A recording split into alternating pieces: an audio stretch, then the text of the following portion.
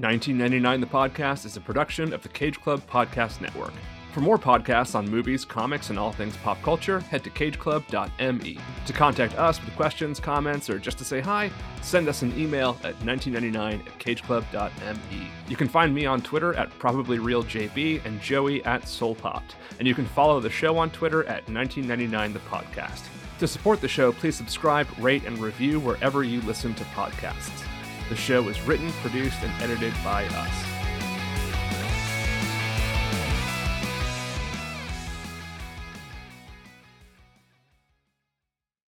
Well, let me open this. Welcome. Hold on. Well, can I? Okay. Okay, there you go. I just don't want to have the clout. I'm good. I'm good. I'm Okay. I'm going to leave all this in. No, you're not. Welcome to 1999 The Podcast. I am John Brooks. And I'm Joey Lewandowski.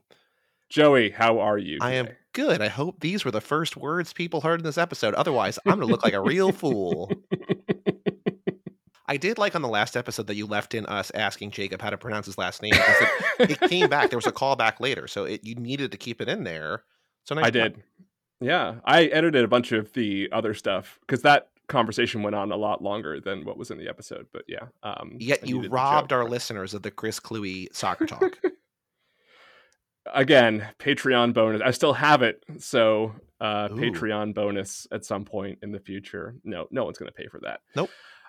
Well, we are nearing the end of round 2. And as you alluded to earlier, our final 2 films in round 2 are both animated. In fact, these are the first 2 animated films that we've covered in a year that had some pretty great animated films. And we'll get around to those 2 eventually. Although it did occur to me that Run Lola Run has animation in it. So It's a nice little transition from live action to animated. Yeah, it's 2 episodes in a row, because last episode we did our first foreign language and our first not 1999 technically, and now we're first animated, right? So yeah.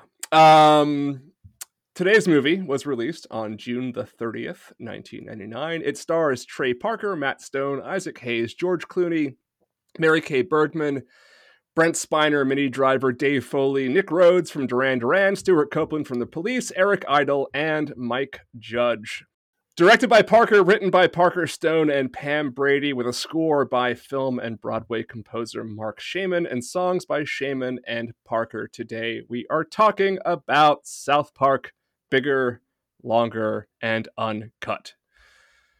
Joey, what is the plot of South Park the movie, which I'm going to call it from now on? I thought about this while I was watching it, and I think it depends on how deeply you want to go, but there is a new movie from Canada playing in South Park called Asses of Fire. Is that correct? Yep. And the kids all go to see it, and they all become corrupted. And so then Kyle's mom leads a charge against the movie and Canada and a whole bunch of different things to start a war against Canada to retain purity, make sure that these kids don't say any bad words. Eventually, Satan and Saddam Hussein, who are in a sexual relationship down in hell, come back to start a war on Earth, or, to continue the war on Earth. If none of that makes sense, that's also fine. It's just it's a South Park musical. Terrence and Phillips' new movie, Asses of Fire. Yeah, and the kids start a resistance movement to maintain, because Terrence and Phillip are going to be executed for crimes against humanity or whatever. And it's all pretty crazy. If you don't know the premise of South Park, it involves 4 8-year-olds, I think, named Kyle, Stan, Cartman, and Kenny. And that's about all you need to know. South Park premiered on Comedy Central in August of 1997, just 3 months before the other classic of edgy animated satire, Beavis and Butthead, came to an end. Comedy Central had struggled to find relevance for years. It had modest success with Politically Incorrect with Bill Maher. Before that show moved to network TV. Mystery Science Theater 3000, the early version of The Daily Show with Craig Kilborn, which was basically just an extended nightly version of Weekend Update from Saturday Night Live. Reruns of Kids in the Hall and Whose Line Is It Anyway. and original series like Dr. Katz, Professional Therapist. Did you ever get into Dr. Katz? No, that's one that like a lot of people whose opinions and tastes I respect a lot have said Yeah. that I would probably like. It's just one that there's so much stuff now, especially and like no one's talking about Dr. Katz, and I feel like if Yeah. I was like, hey, I want to talk about Dr. Like if it's a Jim Gaffigan joke, like, hey, I just saw Heat. It's like I saw Heat 6 years ago. Like, Yeah. like I want to see it. Maybe I'll see it one day, but like I'd rather see Andor that people are actually talking about. Yeah, a lot of I mean, Dr. Katz was great, but a lot of it was definitely the kind of zeitgeisty thing where like you had to talk about it with people because it was that sort of humor. I So I'm get not you. sure how it would play today, but it's pretty Well, funny. like as I catch up on like classic comedies, my next one that I want to catch up on is probably Larry Sanders Show, which I feel like is probably going to still hold up, which I've not seen, but That definitely will hold yeah, up. Yeah, that does not need to. That's not. It's certainly of its time and place, but it's still very very funny. Anyway, South Park ushered in a new era that saw the network explode in popularity in the late 1990s. 1997 also saw the debut of Win Ben Stein's Money, which launched the career of host Jimmy Kimmel. And in 1999, Jon Stewart took over The Daily Show, reinvented its entire focus, and became one of the most important voices of the culture in the early 2000s. South Park began as a short animated film developed by Parker and Stone, who met in college in 1992, titled The Spirit of Christmas. The film was made as a stop motion animation using construction paper cutouts, and while South Park is no longer created in the same method, the visual aesthetic remains the same. The short somehow wound up in front of the eyes of one George Clooney, the guy from ER, who emailed it to a bunch of his friends, which generated interest in turning the show into an animated series. I think one of them was the president of Viacom, and he was like, "Let's make a TV show out of this." So yeah, Clooney has been a guest in a bunch of South Park stuff, including in this movie. For that reason, he's one of the reasons why it exists ultimately. By 1999, South Park was a cultural phenomenon. College students were replacing the "You've Got Mail" alert on their AOL inboxes with "Oh my God, they killed Kenny." Everybody had their own Cartman impression. People saw Basketball just because the South Park guys were in it. And at the time the movie came out, there was already a South Park album, Chef Aid, featuring Primus, who wrote the show's theme song, Ozzy Osbourne, DMX, Old Dirty Bastard, The Crystal Method, Rancid, Master P, System of a Down, Wyclef, Elton John, Ween, freaking Joe Strummer, and honestly more notable names, but I'm exhausted. You ever heard Chef Aid, Joey? no. So I will save my South Park history and whatever till the episode. I'm very light on South Park lore and history. I'm stunned that in this intro, I did not know that this was like after season 2 or like in season 3. Like this feels so Yeah. early for something that is like has stood the test of time. Yeah, it was very early, and it was in the midst of like a crazy onslaught of South Park, including the first South Park video game, which was released in 1998 for Nintendo 64. A parody of GoldenEye, the game included a lot of the show's humor and aesthetic, but it just actually wasn't very good. Although South Park games got a lot better as time went on, including the recent role-playing games, which are brilliant. So when the South Park movie came out, it could not have been more culturally relevant. But even so, given the crowded field of commercially oriented movies into which it was released, it was only a mild box office success. It opened at number 4 for the July 4th weekend behind two other comedies, Wild Wild West, which of course starred the then king of July 4th weekend, Will Smith, and another animated feature, Tarzan, moving to 8th its second weekend when American Pie took the top spot. So it went from 4th to 8th and didn't sort of made a little bit of money for the rest of its run. It ended up as the 47th highest grossing movie of the year, earning a respectable $52 million domestically and $83 million internationally on a $21 million budget. But despite the wild popularity of South Park, we need to address a couple of caveats. One, the show's fandom was rabid, and for a show still on a fledgling cable network, pretty narrow and specific. Until the movie, South Park was a show that boys aged 15 to 22 loved, and that was about it. Obviously, that's a commercially viable demographic, especially for t-shirts, but it doesn't necessarily translate to a wider audience. 2, Disney still had a stranglehold on the animated film world, and again, this movie was competing directly with the Disney juggernaut in the form of Tarzan, to which it would lose the Oscar for Best Original Song, by the way. And 3, this was an R-rated animated film, which in terms of wide releases was basically unheard of at the time. Even 1996's Beavis and Butthead Do America got a PG-13 rating. In fact, there still remain few and far between, with only 2016's Sausage Party and 2020's Demon Slayer the movie, which I've never heard of, Me neither. earning more than South Park at the box office among R-rated animated films ever. This movie, Demon Slayer, is the highest grossing R-rated animated movie of all time. But is it good? Wait, hold on. It's a 2020 movie that was the highest grossing theatrical release. Who saw movies in 2020? Slayer. It's an anime. It probably has a big fan base we don't know about because we're not anime people. And it's part of a series. Yeah. Okay, yeah, all those things where it's like I went to my theater and there's like this like something red, and I'm just like, I don't know what this is, but like it's a part of a thing that like I'm sure I would appreciate anime. It's a rabbit hole I do not have the time for or the interest in, and Godspeed. I'm sure I would love it. It seems great.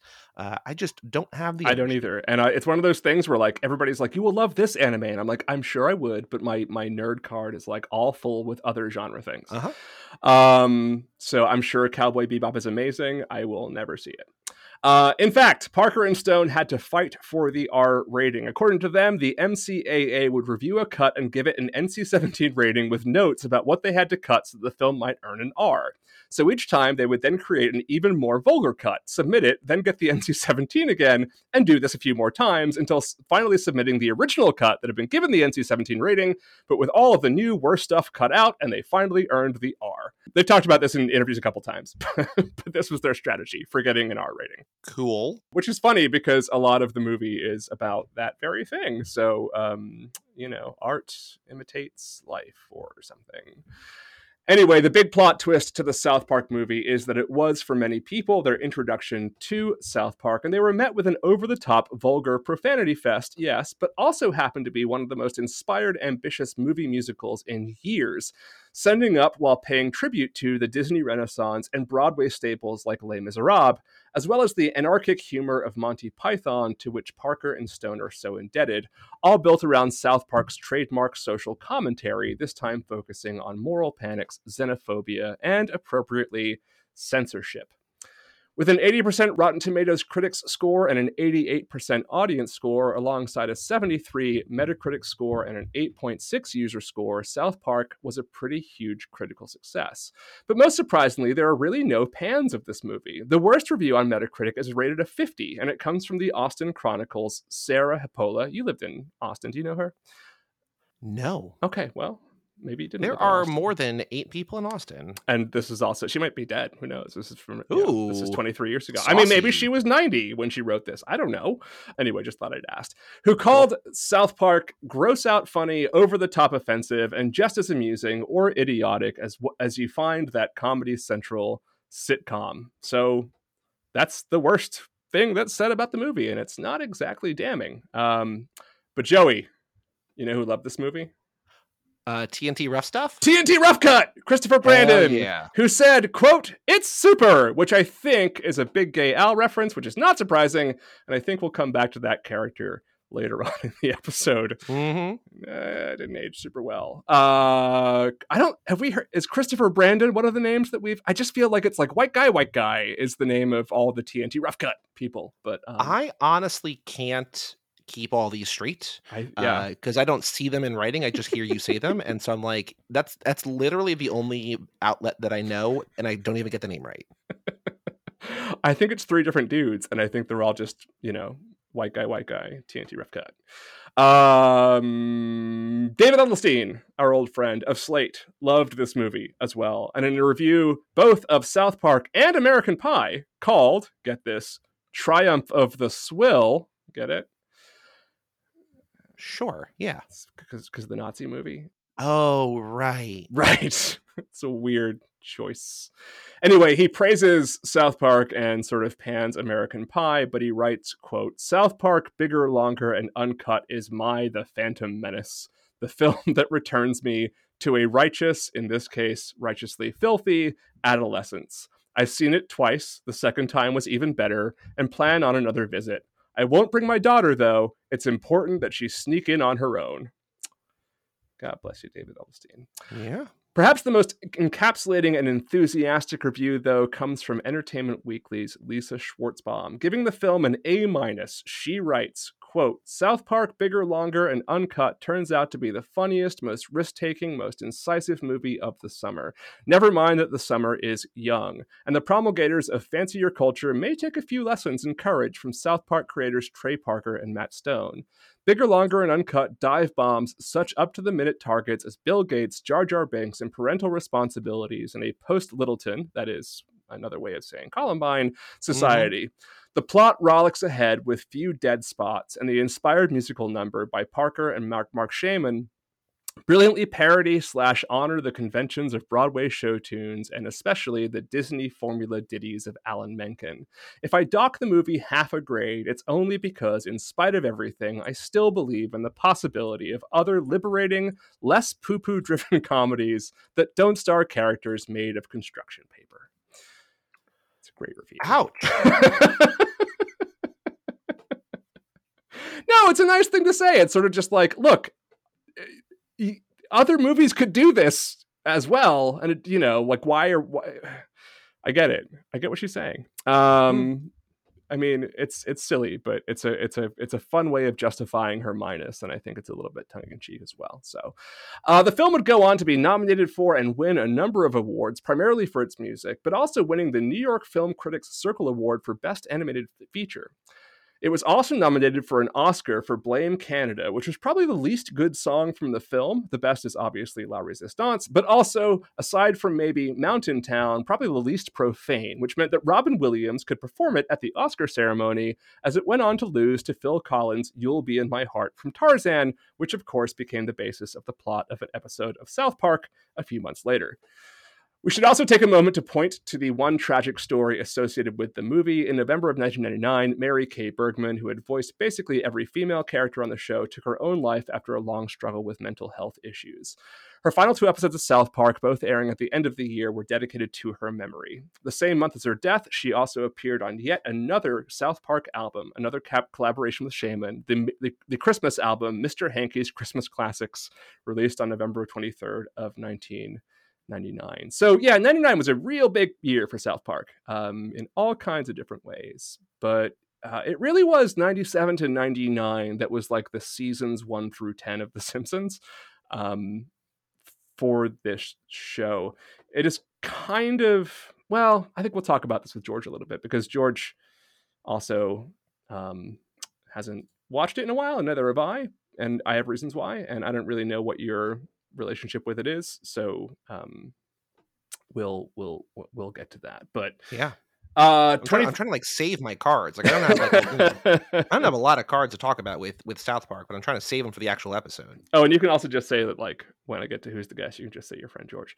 Anyways, Curious, George. Yeah, so big year for South Park.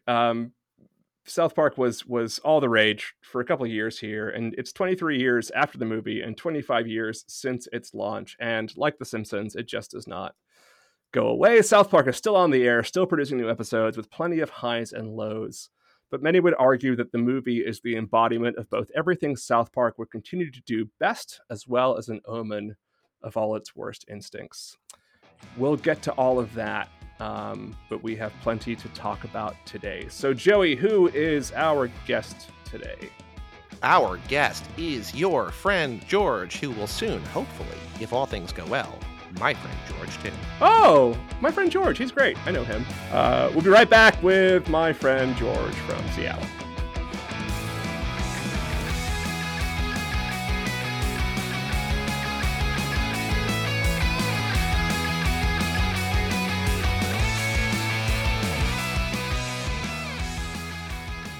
How are you, George? I'm doing great. Good. Joey, nice meeting you.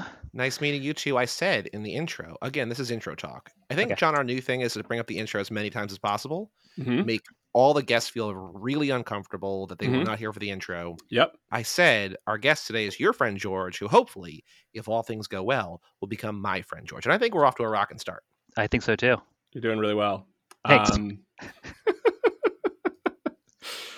George, you are not You're not a writer or a podcaster or any of these things. You're not here to sell us anything. Why are you here? No, I saw a bunch of these movies with George, so I thought it'd be fun to invite him. And I didn't see this with you, but I do remember when you saw it, and I'd seen it like a day before that. And you came into Denny's, and you could not stop talking about how great this movie was. And, That sounds about right. I was going to ask you if this was a movie that we saw together, because I didn't think it was, but also I remember so little from, more than a couple days ago, let alone 20 years ago. So, but yeah, I did like it a lot at the time. Let's see if you still like it now. We'll talk about that. But yeah, I saw it with Mike Wen and my friend Gordon from college, who was visiting, and you saw it. I don't know, probably the next day. But yeah, you were like beside yourself with how good it was. As was I. I was like, this was not what I expected at all, and had no idea that it was a musical and a sophisticated musical and a genius musical. And yeah, it's a good time. The surprise of the summer, shall we say? Yes.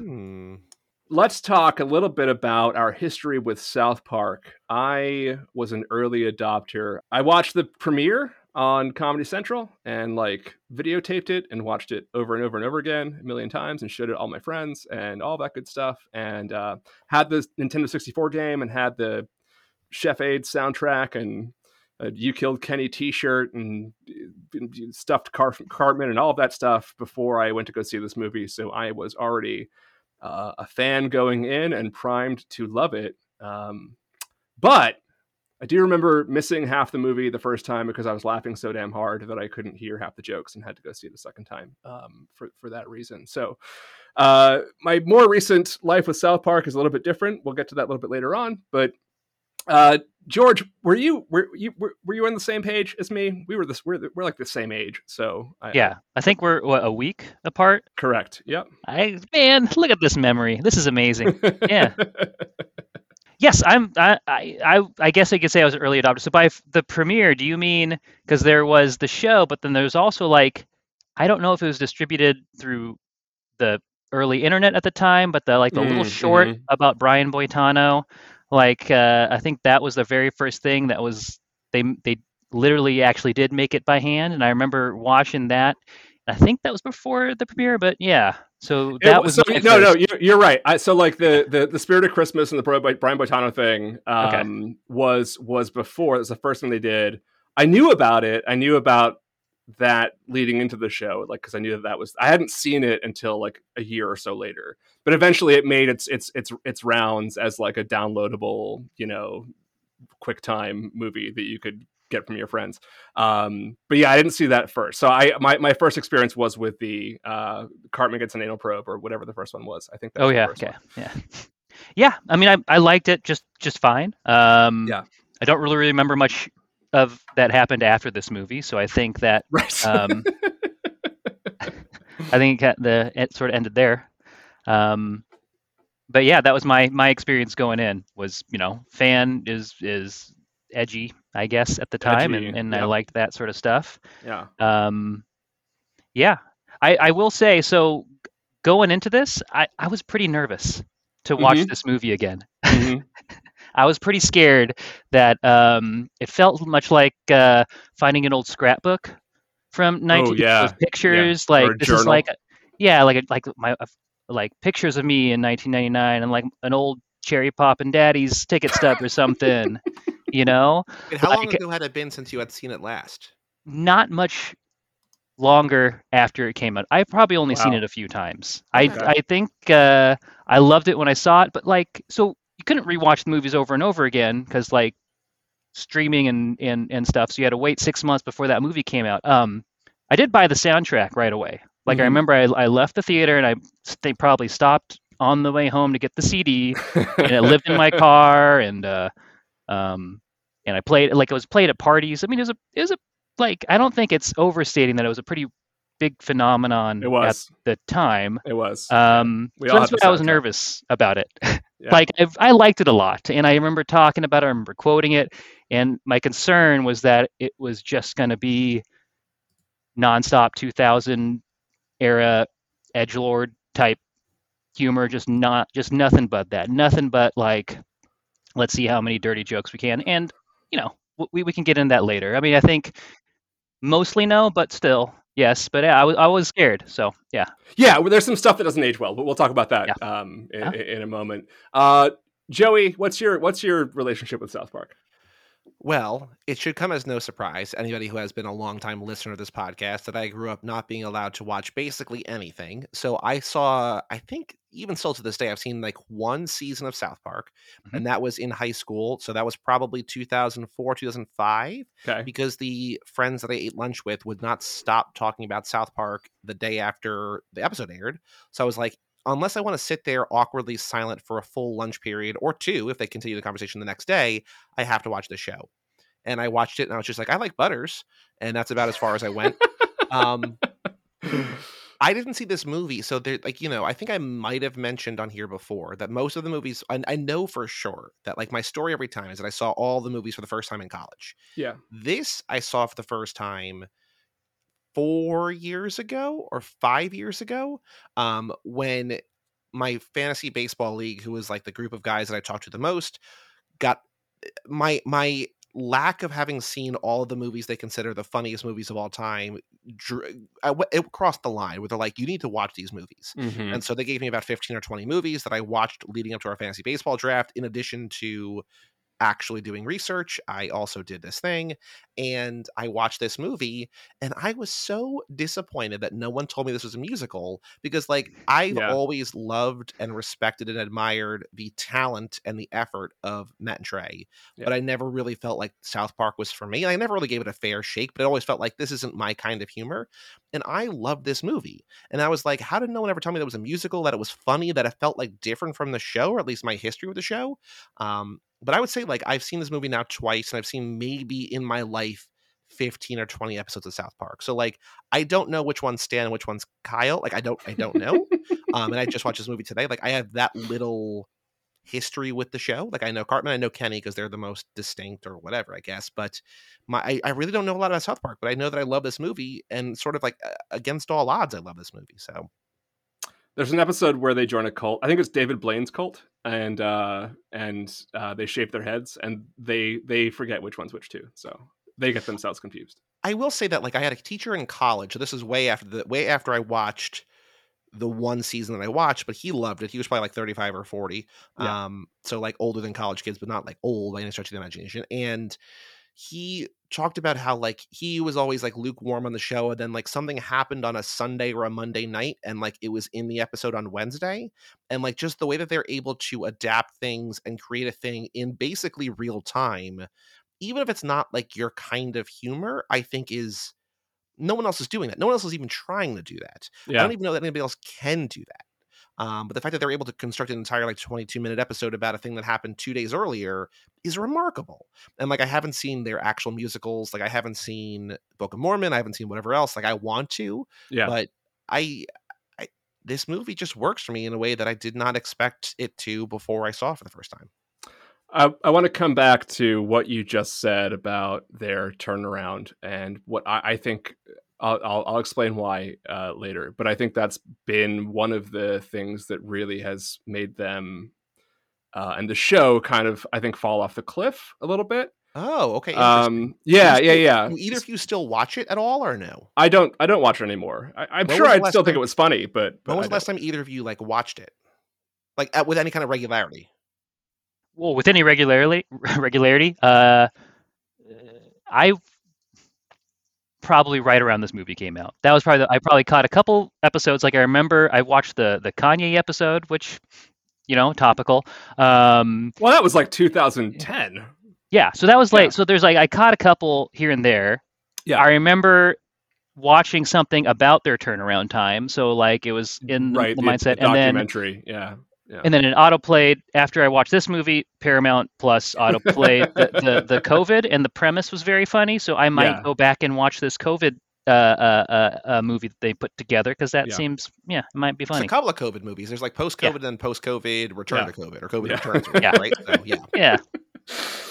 So, yes. So I guess I was the most avid of all of us. I had like BitTorrented every season through like the first probably 15 seasons at one point, and had them on my hard drive. I'd seen. I mean, I loved the show, and I started divorcing myself from it as they started doubling down on commentary on things that were happening immediately. So here's the thing, and here's the thing why I think that the movie encapsulates everything they do so well, which is, and also why there's hints, I think, in the movie of their worst instincts.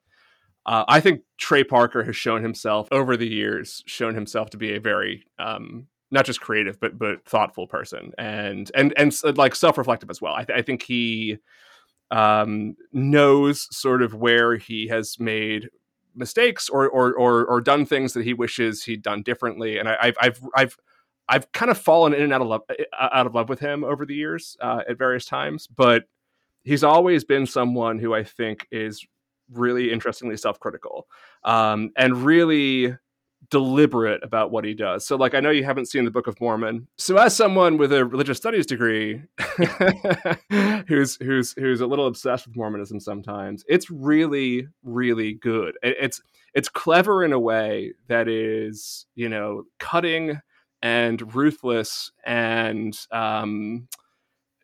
you know, like deeply satirical of Mormonism, but a lot of Mormons like love the show because it's also like reverential, and I think he's very, very good at that. And I think what made this movie a surprise and what made it work was that everything that it is sending up, it loves, right? So when you look at like Satan's song, that's just a direct sort of parody of the Part of Your World from Little Mermaid, right? Like the reason that it works is that it's not just like shit posting. It is a, you know, like it's someone who just loves this stuff and is really good at understanding why it's great, and also then really good at making fun of it. And just about like, again, George, as you mentioned, there's like things about this that I don't think necessarily stand the test of time, but there's a core and a heart to it and a genius to it that very much like Monty Python, who you know, Trey and Matt both you know, grew up on. There's a sort of like sophisticated comedy to it that I think probably does endure. So in general, George, like, you know, I know you were nervous about it. Our last guest last week was like, I'd be nervous about watching it again, right? Yeah, he loved it when he was 12 or whatever, but he's like, I'm not sure it would still stand up, but I think it does. How did that nervousness play out when you revisited this movie? Pretty quickly. Yeah. I was totally happy again. Yeah. So I remember it was a musical, but also just like watching it just like open up so earnestly and so sincerely with the musical. Like I didn't remember many of the songs. I remembered the one that everyone remembers, of course, but yeah, like which one's that, George? Uncle Fucker? Is that what we're talking about? Yes. Okay. Are we allowed to say that? I hope so. Yeah. We're covering South Park. No, I'm kidding. Yeah. So yeah, but yeah, it just started so sincerely, and like, and so I really got into it. I'm like, oh, this is fun and sweet, and then like I do have among my notes, I've got list of lol moments, actual, you know, LOL moments. And boy, like the first fart when they went and see the Terrence Phillip movie, the first time there's a fart, I cracked up.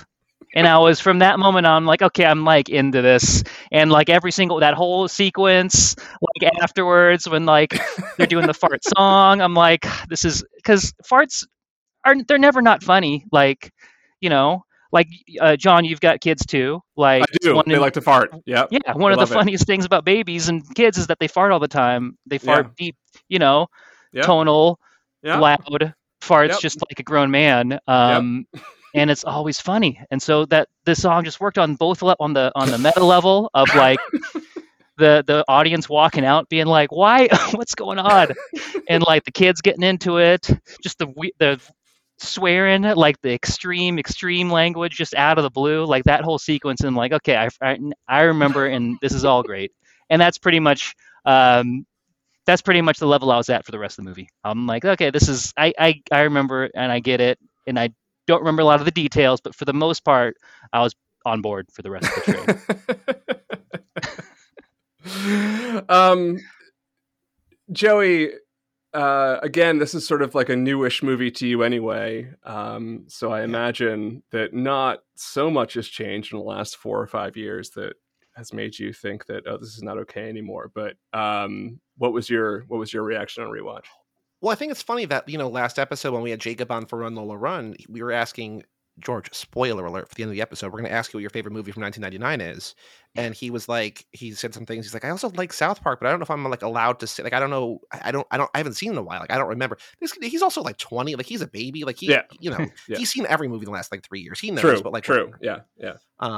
But he's like, I don't know if I'm allowed to say that. I'm like, no, like I saw it for the first time 4 years ago, and like, yeah, there's some stuff, but like, for what it could be, like a movie that like we should bury and like never talk about, like I think it's fine. Like I think there's some stuff in here, of course, but like also for the amount of swings they take and the things they make fun of, like it's good. Like it's remarkably uncancelable, I think, which is sort of surprising. And like I don't know if they tried to, because I'm sure that like I don't know that South Park's ever going away. I think it's like the only thing that like makes Comedy Central any money now, right? But like I would be surprised if there weren't a half dozen or a dozen things like each season that like gets the show in some kind of like hot water. And here, maybe the gay character, maybe like that's, but like even that is kind of like it knows it's like it's not that bad. Yeah, like I know, like we've watched other movies that are trying to espouse a good message, like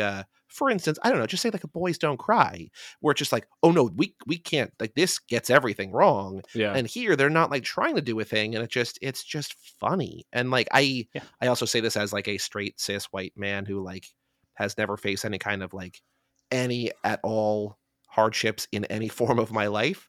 But I don't think that there's anything here that like would in the year 2022 make people like want to never watch this movie again. I mean, probably someone somewhere, but like I think it holds up well.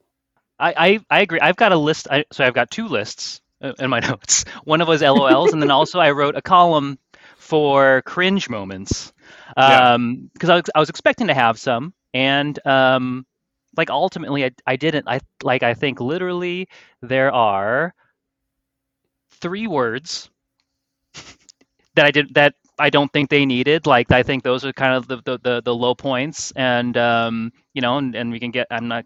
Those ones actually won't repeat, like, because they're just slurs, just plain old slurs that are very unfashionable for lots of reasons, legitimate reasons now. But as a thematically, I think it very much holds up. And like another note I have, and sorry for keep on referring to my notes, I have like the big ol' in sarcastic alternate capitalization font. I've got written, "You couldn't make this movie today," because I feel that's what people my age would say, and that was one of the questions I had going in, and like you can, I don't even think it was that crass or edgy compared to like stuff going on. There's episodes of lots of shows, like I think of Harley Quinn or Archer, are a couple of the things I've seen, the cartoons I've seen lately, and that are just way more crass. I think there's a couple references that are a little dated, but for the most part, it's solid from that perspective. Yeah, I think that again, when they're at their best, they try to make timeless comedy, which is a really hard thing to do because I don't think there's such a thing as timeless comedy, right? But when you approach comedy with thought and care, and you understand where the jokes are targeted, I think that they do stand the test of time. So I think the sort of big kind of litmus test here is Big Gay Al, right? Like, how do you guys? I have my own thoughts, but how do you guys think that character holds up? Well, I have a note. One of my notes is capital letters. I hate Big Al is one of my thoughts. I used to like him, I guess, I think. Yeah. But boy, I don't even know if I can articulate what the feeling is and why I don't like it. But yeah, that's one of my big notes. Joey, what do you think? I mean, it'd probably be better if he wasn't in it, but I think in terms of how 1999 movies portrayed gay people, probably still better than average in a way, right? Yeah. Like he's not like he's a joke, but the joke is not making fun of gay. I mean, it is, but it's not like it's hard. This is like, it's a weird hat you need to put on that like 23 years later, so much has changed, especially in terms of like queer identity and queer, like the way that we've also gone backwards, whatever, but not whatever, but things are not as good as they could be or should be. I'm not trying to be dismissive of, oh boy, edit this however you want. Everything's fine now. We're good. Yeah. Now that we've solved all the problems. I think if Trump comes back, he's going to have 4 or 8 more years of really good ideas, right? So we're going to have, things are going to be great. I think we've seen worse representation in other things, and it's just kind of stereotypical. Like, it's not like mean, it's just silly.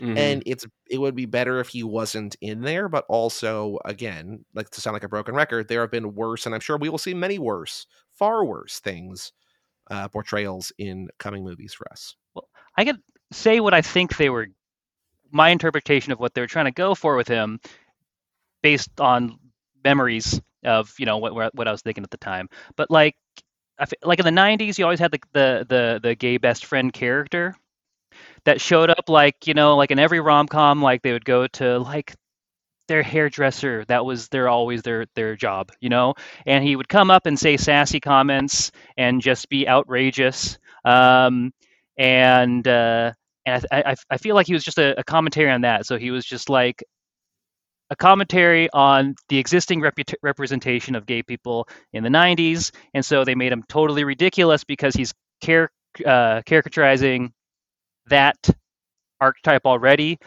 So whether or not that works, and I don't think it works, obviously, like in a today perspective, but at the time, like, I think that is probably good at the time, but yeah. I think that's a really good assessment. So that's sort of where I land too, is that, and again, I think this is an indication of where Stone and Parker are at their best. I think that joke, I think the whole Big Gay Al caricature does exactly what it needs to do at the time, and it wouldn't work today for all the right reasons, like for really good reasons. It wouldn't work today, and they wouldn't try it today either.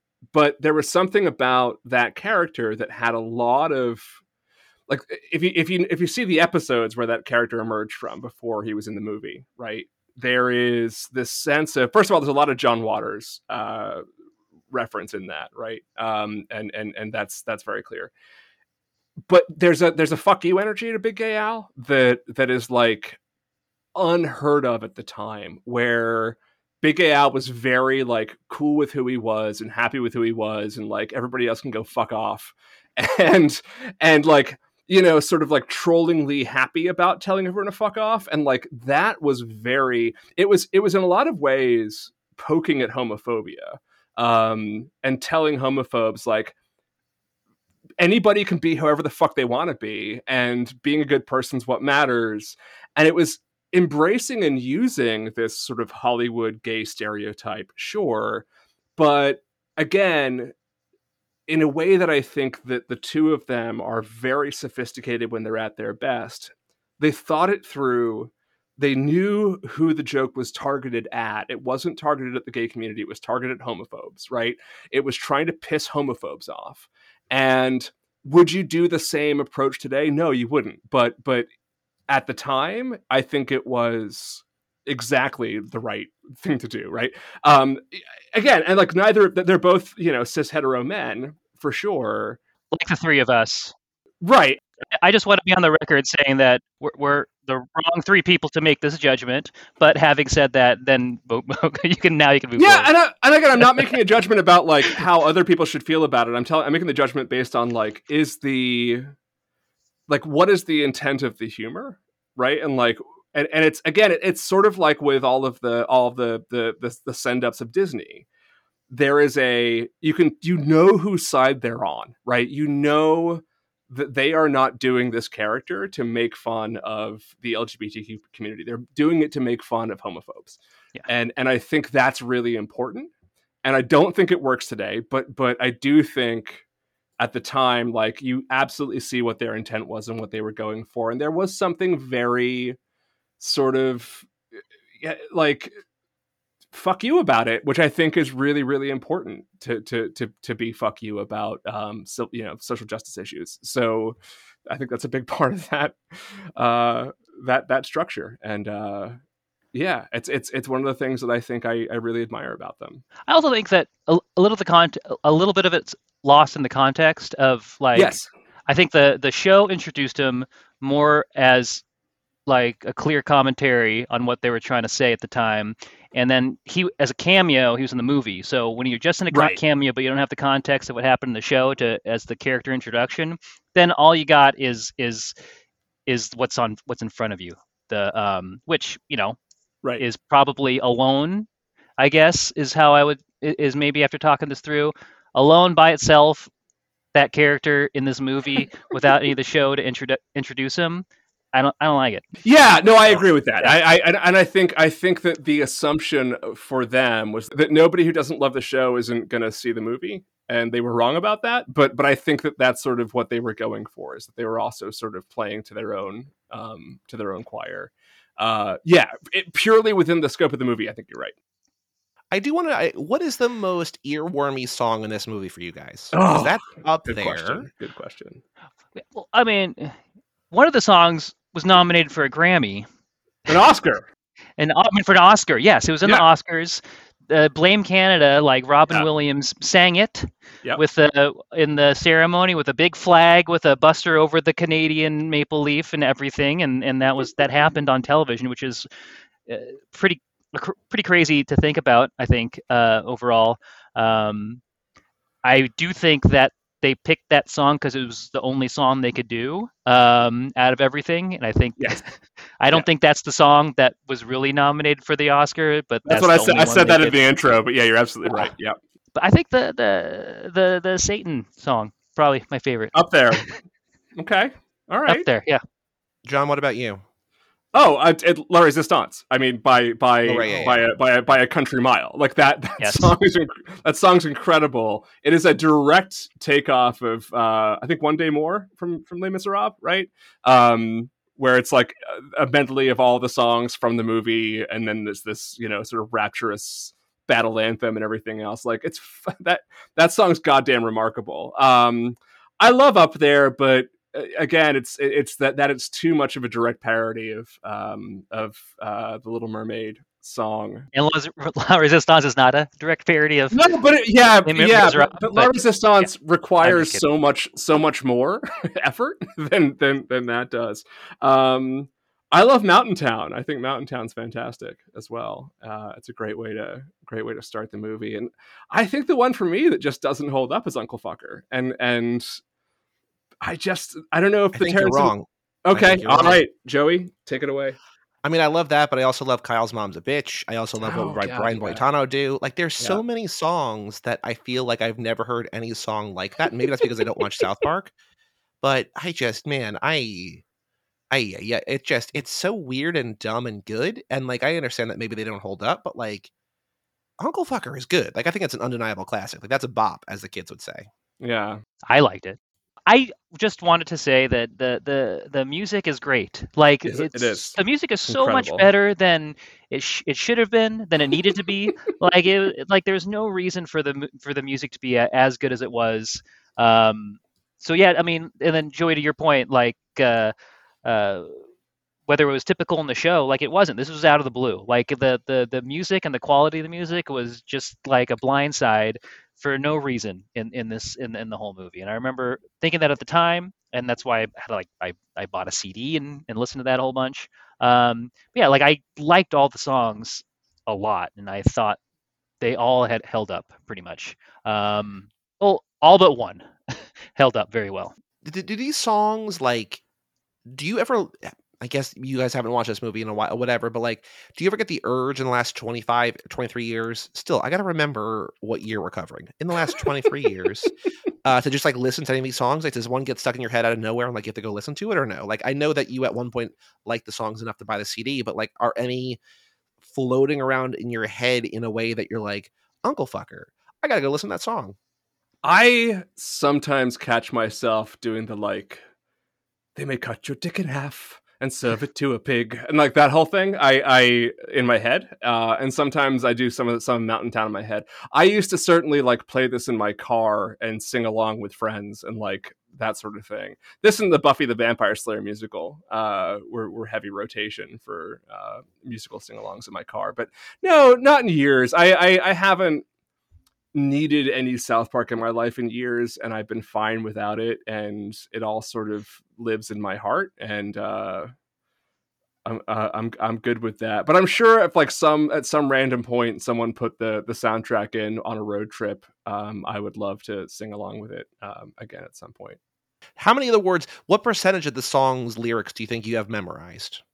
Could you sing along to most of these songs? I certainly at one point knew all the words to all the songs. Yeah. For sure. Okay. For sure. Well, like today, for instance. Probably if you put on the CD, I bet I could do it. I don't know, George, what do you think? If you put on the CD, I could probably sing along a good chunk, just having my memory jog from the thing. But like, yeah, I couldn't just rehearse it a cappella out of the blue. So I will say that the surprise element of it, of like, oh, it's a Broadway musical, that's weird. One of the things that they did early on to fuck with the audience was to Uncle fuck with the audience? Yeah. Was the whole like, who is Eric Cartman's dad arc, which is around I think it was before the movie. Do you know what I'm talking about? I don't remember this at all. No. And I basically know nothing about South Park. So there was this thing where they did this episode where like, so Cartman's dad is a mystery, and there's this episode where Cartman's like looking for his dad. I remember now. Okay. Yeah, and so they did this thing where they ended the season on a cliffhanger of like, who is Cartman's dad? And they come back months later and they're like, who is Cartman's dad? And then they cut away, and instead of answering the question, it's just a like 3-part Terrence and Phillips special that has nothing to do with Cartman's dad whatsoever. And the internet fanboys were so fucking livid because they somehow really cared who Cartman's dad was. And the whole joke was like, none of this fucking matters. It doesn't matter who Cartman's dad is. This is a big prank that we're playing on you. And if you don't get it, you don't understand the humor of the show. And so I think it culled a lot of the audience, but then it also, because it was so ballsy and out of the blue, that it brought a lot of people in to be like, that's fucking brilliant that you would just like troll your own fans like this. So by the time this movie came out and it was this like Broadway musical, I think that there was this kind of culture in South Park of like, oh, this is more than just a show of satire and over the top and sort of edgy jokes. Like, this is something that is trying to really surprise people and do things that are like where the audience is kind of part of the joke. And I think that's one of the things I really like and admire about the series at its best, even today, because like I haven't seen the COVID thing, but I've heard really good things about it. And it sounds to me like it's the kind of, strength of their whole kind of project that is being put on display there.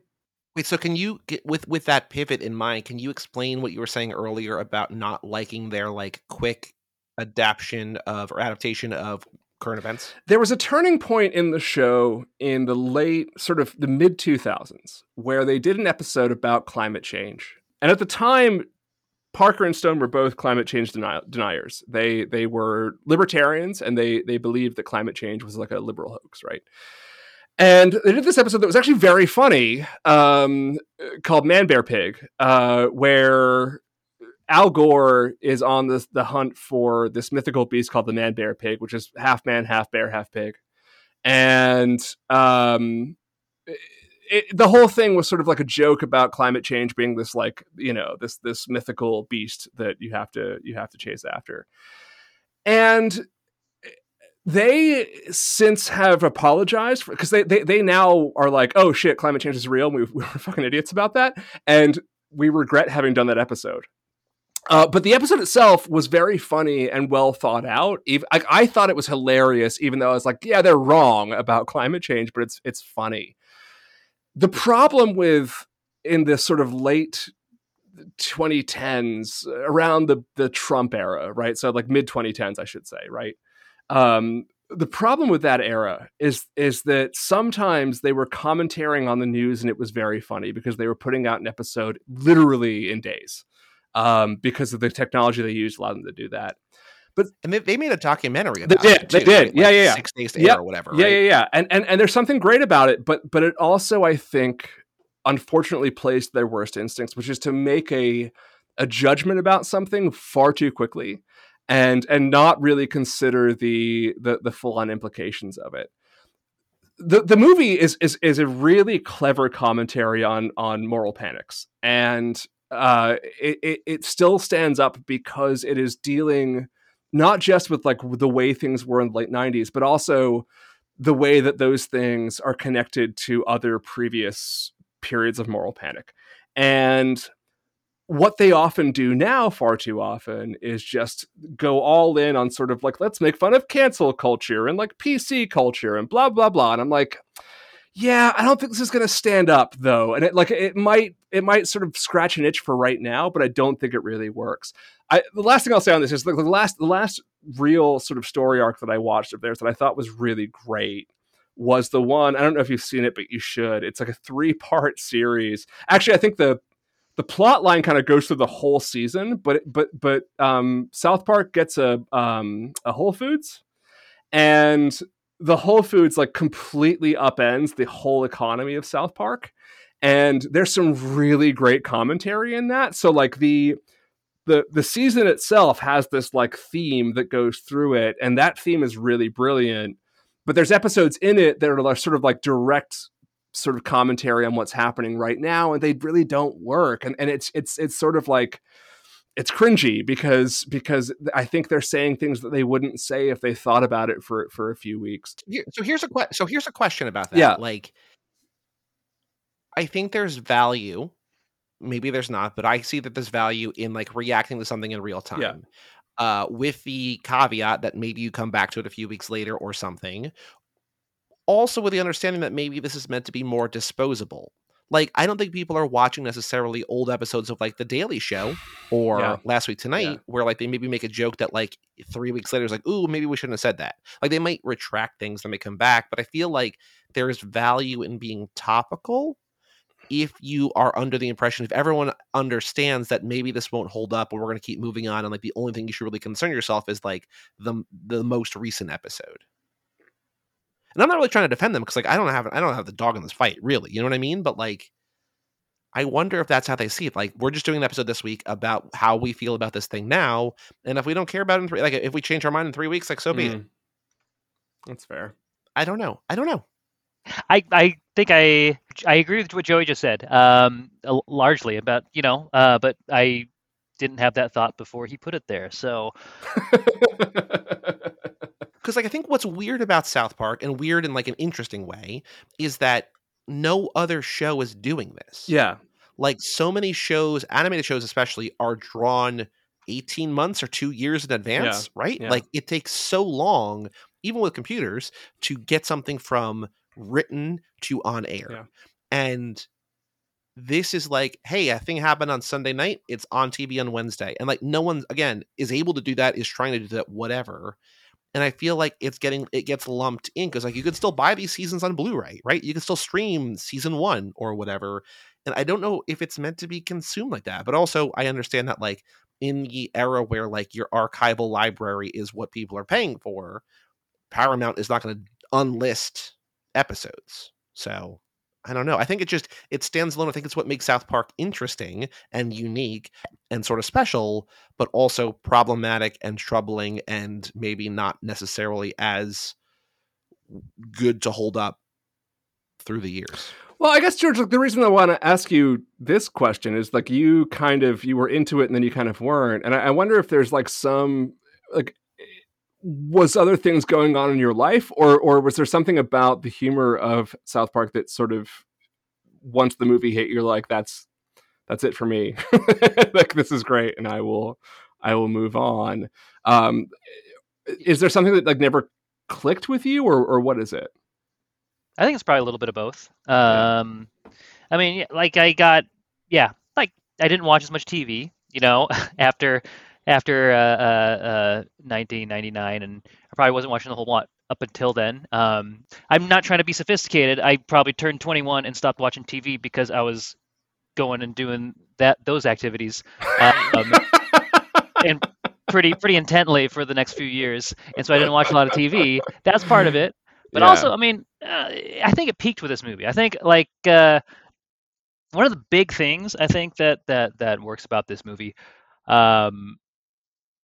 is that it was such a product of that perfect moment. Like it's very much just a criticism of or just a capture of just the life of the latchkey kids that we kind of were growing up, like kids that grew up watching. Like it's hard to unpair it with The Simpsons, because I feel like it's almost a critique of what happened then. Like The Simpsons came on, and all us kids with our unsupervised TV privileges watched a ton of Simpsons, and then a few months later, all the parents found out from watching like Andy Rooney on 60 Minutes that there's a shocking TV show that the kids are watching, and so they all got mad about that.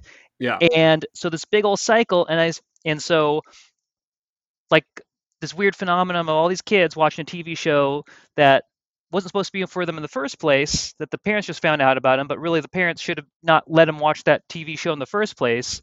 And so like South Park's like a pretend kids show.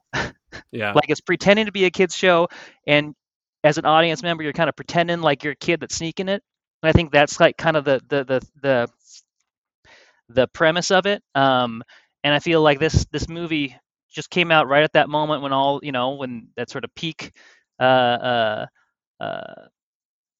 peak moment for that era of kids like us and kids that grew up just watching TV nonstop. And I think that was kind of the draw of it.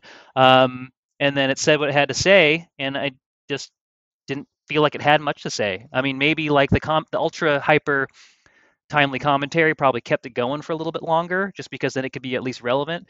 But I just didn't think there was much else to say on the topic of what the show was created to lampoon after the movie came out. I still can't get over the fact that this came out so early in the show's run. Like, it feels insane. Yeah. But it was so huge. Like, it was such a phenomenon that like those 2 years just felt so consumed by this show in so many ways. Yeah, that one of my notes is the timing that was just outstanding. Like how this came out so quickly, right at the perfect moment, like before, when I was at the right moment of the wave before it curled over of the trend. Like they knew like they're on a weird train that was a hype train that wasn't going to last forever, and they just kind of nailed the timing with the release. Yeah, and I think there's like a couple of, I think, the jokes that don't work for me, and I think this is what says everything that I think about South Park and Parker and Stone in general, is like the Jar Jar Binks joke is like, why is this here? Because it's zeitgeist. I know, but this movie came out within weeks of The Phantom Menace, and they based. But I'm sure Jar Jar was in the trailer. Yeah, right? And they based the joke on the trailer. They're like, that character's gonna suck, and we're just gonna make a joke about him. And I'm like, okay, but like, it doesn't land anymore. And everything else in this movie like still lands, or like 90% of it does, right?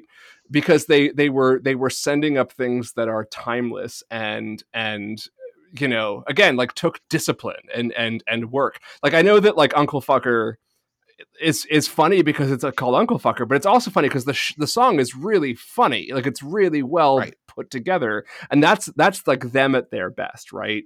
Well, I mean, this is the same kind of thing that we talk about a lot on Too Fast, because like in Hobbs and Shaw, there are multiple Game of Thrones jokes, and just like, ooh, like that already feels dated. But then you look at like a thing like Logan Lucky that makes also Game of Thrones jokes. Like, have you guys seen, John, I know you've not seen Hobbs and Shaw, but have you seen Logan Lucky? And George, have you seen either of those movies? I've seen neither. Me either. Okay. So very quick. We have kids. I've only seen movies from 1999. Logan Lucky rules. You should see Logan. Is it rated G? Because if not, then no. No, it's probably PG-13. Yeah, I would know. imagine. It's basically an Ocean's 11 I style. want to see that movie, but I feel like I missed the boat already. It's great. Yeah. So in Hobbs and Shaw, there are jokes where it's like, you know nothing, Jon Snow, and there's like just like things that are like, what? Hey, Game of Thrones is huge right now. It's just like, but they're like obvious references, and it's just like this already feels dated. Like even in the theater when you're seeing it for the first time, it feels dated. But then in Logan Lucky, there is an amazing joke where there's a prison riot, and part of the demands is that they get the books 6 and 7 for the prison library. And the warden is just like, I don't know how to tell you this, but they're not out. He's like, of course they're out. Like, we know the show ended. We know how the show ends. He's like, they're making stuff up. The thing is, like, and that's a funny joke. Yeah, because like, those books will never exist. Thing. So it's going to be funny forever. Yeah. And even like 6 years later, like after Logan Lucky came out, like 2016, 2017, whenever it came out, it's still true. And I feel like that's the kind of thing where it's like, you can make a joke about a timely thing if the joke is timeless. Right. But if you're like, Misa, talk weird, it's just like, all right, like that's what you got.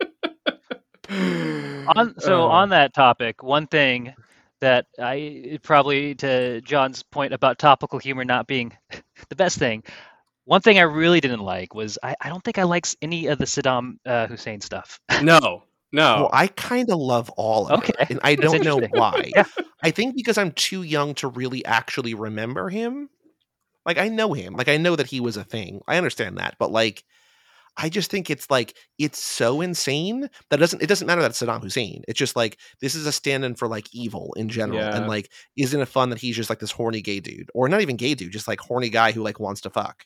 Yeah, I didn't mind him being Saddam Hussein and being like a mockery of like the whatever's, you know, anti-American celebrity that we were promoting at the time as the Lex Luthor to sell guns and what we do. Yeah, it was I didn't like the I don't know. I didn't like I didn't like the jokes that he was about him. I didn't like the song that he sang.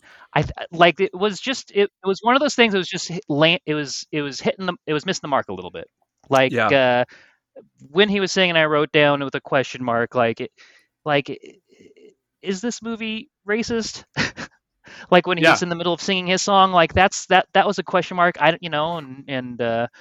not sure that was the one part where I was like, I don't think this part's working. And I think it's okay to like to have those thoughts. I think that like if you look at a lot of Mel Brooks work, right? Like I think a lot of it is like, does this but also it's in a way where you're like, I see why this was funny then. And that it wasn't like it had a purpose and a merit, and we've sort of moved beyond that where like we don't need this humor anymore.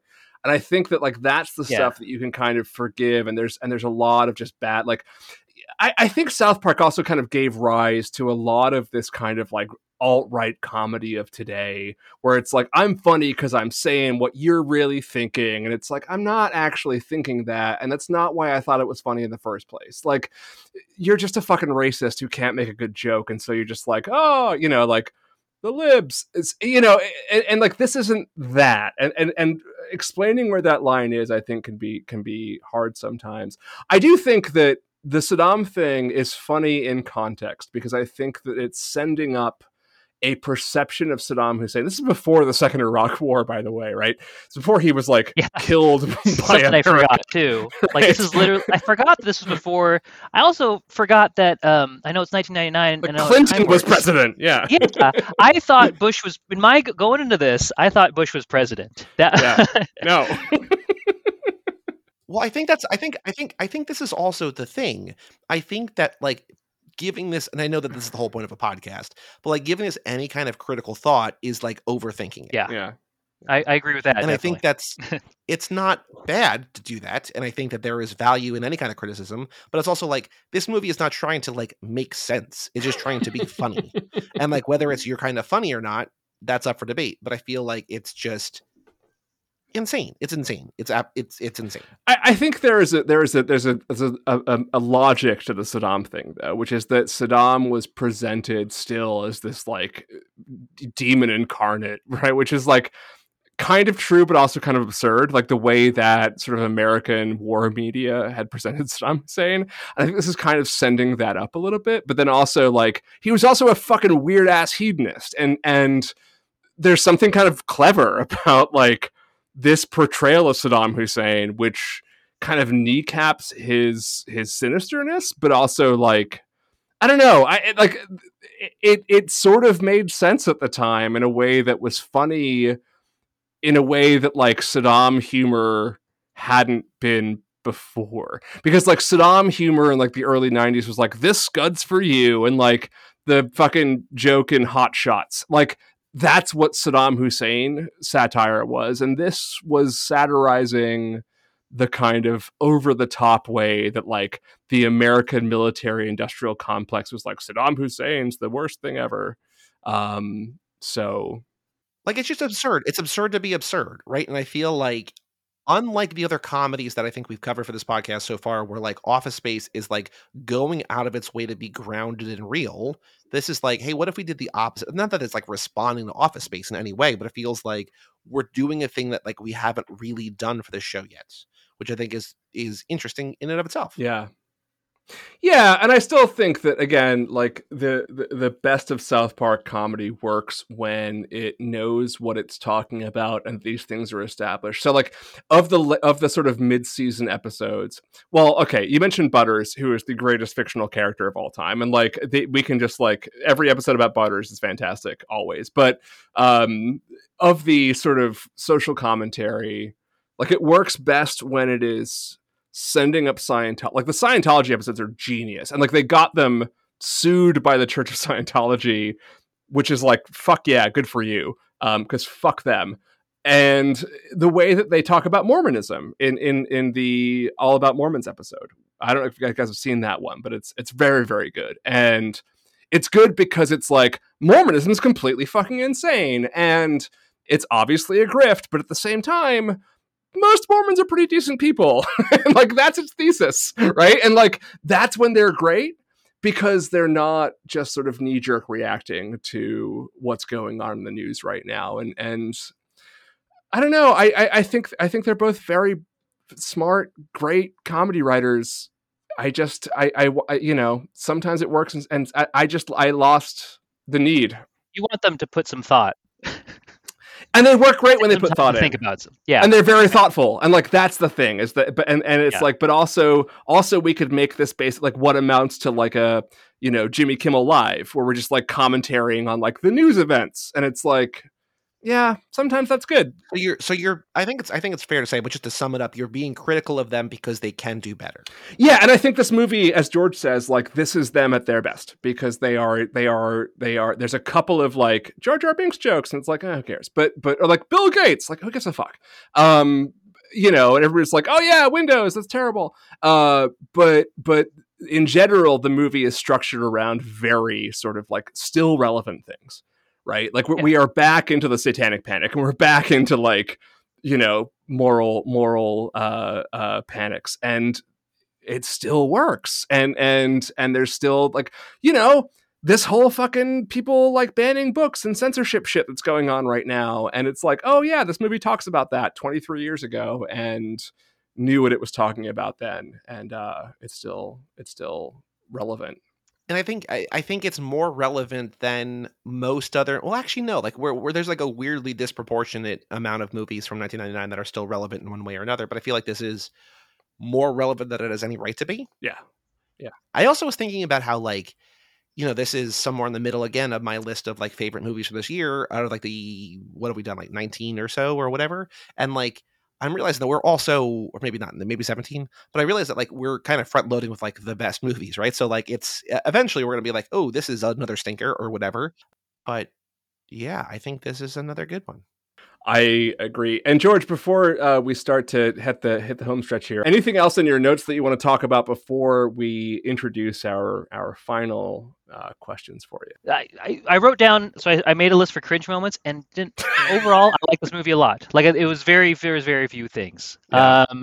I did notice when I was writing my favorite moments of laughing out loud, it was like when the kid falls down, it's Butters after the Les Resistance song. the Viewmaster, What's a Butt For, Yes. the giraffe noises when they say, "Dude, that kid's fucked up." I think so. Based on my notes, based on the data here, my favorite character is the mole. Oh by God, far. yes, yeah. I It didn't reminds expect me that, of but I like him Frenchie a lot. from The Boys. You know what I mean? Like he's Yeah. the guy who like gets shit done and like knows shit and like you're like has a mysterious past. But yeah, I love the mole. Yeah, I almost all of his parts I was laughing at. So yeah, that apparently that was my favorite part of the movie. for pooping silly. Yeah, I'm just you referencing the but for joke is making me laugh right now. So that's how much I enjoy that for whatever reason. And the looking through the Viewmaster and he's spying and just looking at zoo animals in the Viewmaster, like just interspersing like those like super like simple like kid friendly jokes amongst everything happening was perfect.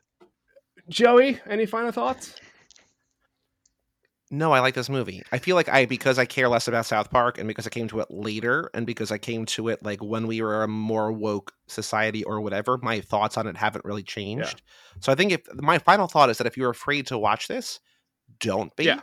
If you don't want to watch it, don't watch it. But I think if you're like, ooh, I don't know if it's going to hold up, like go watch it. Because I think like we've said for the last who knows how long, it holds up better than it has any right to, and I think it's more funny than not, and more okay than not, and more relevant and more topical than. And not. The music is timely. Like its music is brilliant. So it's go watch it for that. George, very tough questions for you. I spoiled it earlier. Yeah. What is your favorite movie from 1999? All right, so I mean, I did listen to a couple. To a podcast, and I have the list pulled up. It's always nice to meet a listener. But I mean, so my preparation was I opened up the IMDb for best movies of '99, and I'm looking through the list at like, so I've got Matrix maybe up there, being John Malkovich. Mm-hmm. Galaxy Quest came. Okay, so maybe Galaxy Quest, and then the last movie on this list is Idle Hands. So I would say Idle Hands. Ooh, it is definitely between Galaxy Quest and Idle Hands. It's one of those two. Wow. I'm kidding. John, this might have to factor into our Seth Green's performance is amazing in it, but just kidding. Yeah. I think Idle Hands was covered by our high school summer party podcast on our network because that's a high school movie, right? I think. Yeah. So shout out to Brian Rodriguez, past guest. Covered it in January of 2021. Oh, Wistful Thinking also covered it. It's been covered twice. Oh my God. On this very podcast network. If you want to go check out. 3 will happen eventually. So Galaxy Quest is your real answer? Is that what you're telling us?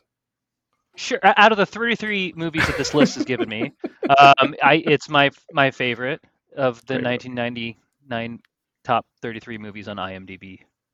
Oh, it's the top. That's the top 33 on IMDb. I haven't looked at that list. That's interesting. Yeah.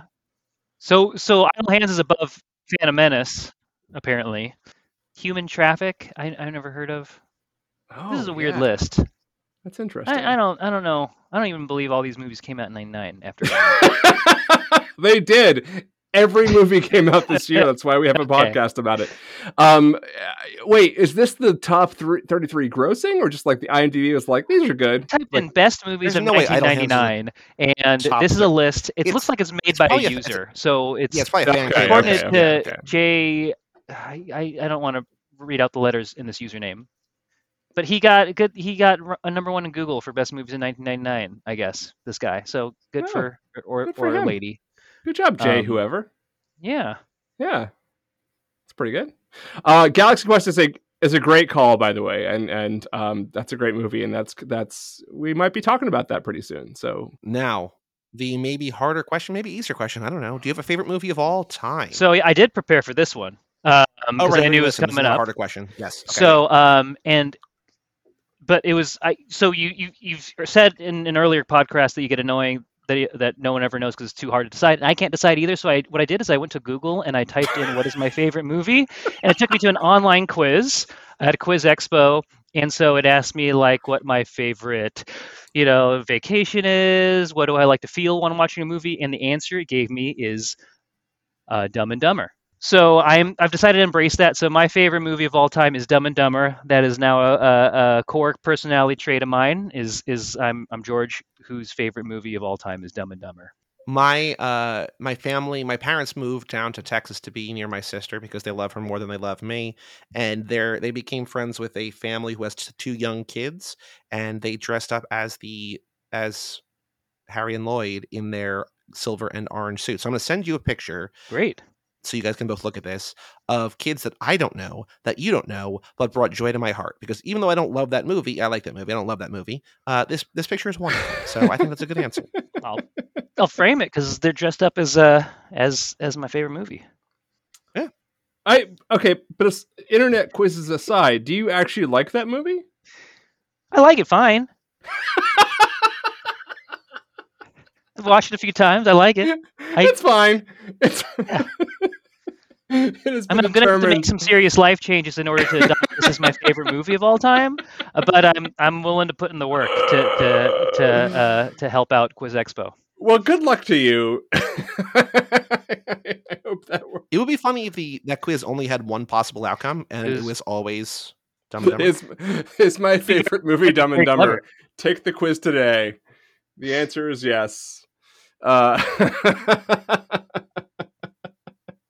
That's great. Is there a movie that you like a lot that isn't based on an internet quiz? Well, it's just Dumb and Dumber, you know. I like the dynamic it's my favorite movie of all time. There's for a lot of jokes in there for sure, and you love those. So I do. It's funny that you did homework and still didn't actually complete the assignment. You're like, I know this question is coming. I'm going to do work to make sure I have an answer. George, I don't know if that's a good thing or a bad thing. It's definitely interesting, and I appreciate that. I did enough I did exactly what was required of me, is that I came up with the answer that I needed to do this. And so all I have to do now to make this assignment true is to make sure this movie stays my favorite movie of all time, no matter what the circumstances. Wow. Just never watch another movie. No, you can't. Why would I? This is already the best movie ever. I've seen it. So what's the point of definitely watching don't watch Toy Story 2 for no reason whatsoever. Yeah. Because it might be better. Yeah. Yep. Don't know why you're bringing that up, Joey, but I can tell you, I will say that Dumb and Dumber has never made me cry, but Toy Story 2 has. And I'm bringing it up for no reason whatsoever. I just watched it this week, actually, with my kids. Oh, really? It's so good. I watched the entire Toy Story. That was one of the questions in this quiz. Do you like Toy Story 2?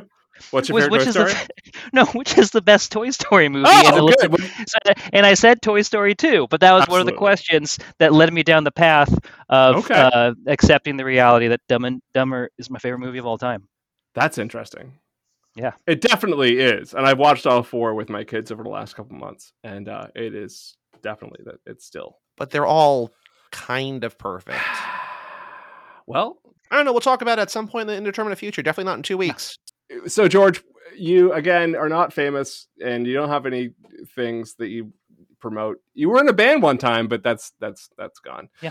I would promote my Twitter because I always like that, but I don't think that. Well, the fun that's not going to happen between the now. time we record this episode and this releases, Twitter might no longer be a thing. Yeah. It probably will not be around. I don't think so. It doesn't look like it. It looks pretty bleak. What's your ICQ? Are you on Mastodon? I am on Mastodon, but I forgot what server. It's very hard to use. I forgot what server I signed up for, and I have no way of so I have no way of getting back into it. So I think I'm on something called Tusky. Be the end of that. I don't know. Isn't decentralization great? Yeah. So let's pretend that Twitter exists. Give me a follow at George Freitag. It's a German last name, so it's hard to spell. So it's a very, very good. Freitag? Yes, that's exactly right. It means Friday. It does. Yeah. So just George, and then look up on Google how to say Friday in German, and then you put those words together, and then that's my really easy to remember Twitter handle. I was just like, go watch the episode of Seinfeld where George has the answering machine. Believe it or not, George isn't at home. Please leave a message. George's actual pinned tweet. I must be out a ride. Pick up the phone. Where could I be? Believe it or not, George I'm not home. 1995, the podcast with a bunch of Seinfeld references. Okay, go watch South Park. This has been fun. George, nice talking to you. Thank you for joining us. Thank you, George. Well, thanks for having me. A lot of fun. Our pleasure. Joey, as always, thank you so much. Look out for frogs and Jesse's song. And we will see you in 2 weeks. You see the distant flames, they bellow in the night. You fight in all our names for what we know is right. And when you all get shot and cannot carry on, though you die, La Resistance lives on. You may get stabbed in the head with a dagger or a sword. You may be burned to death or skinned alive or worse. But when they torture you, you will not feel the need to run, for though you die, La Resistance lives on.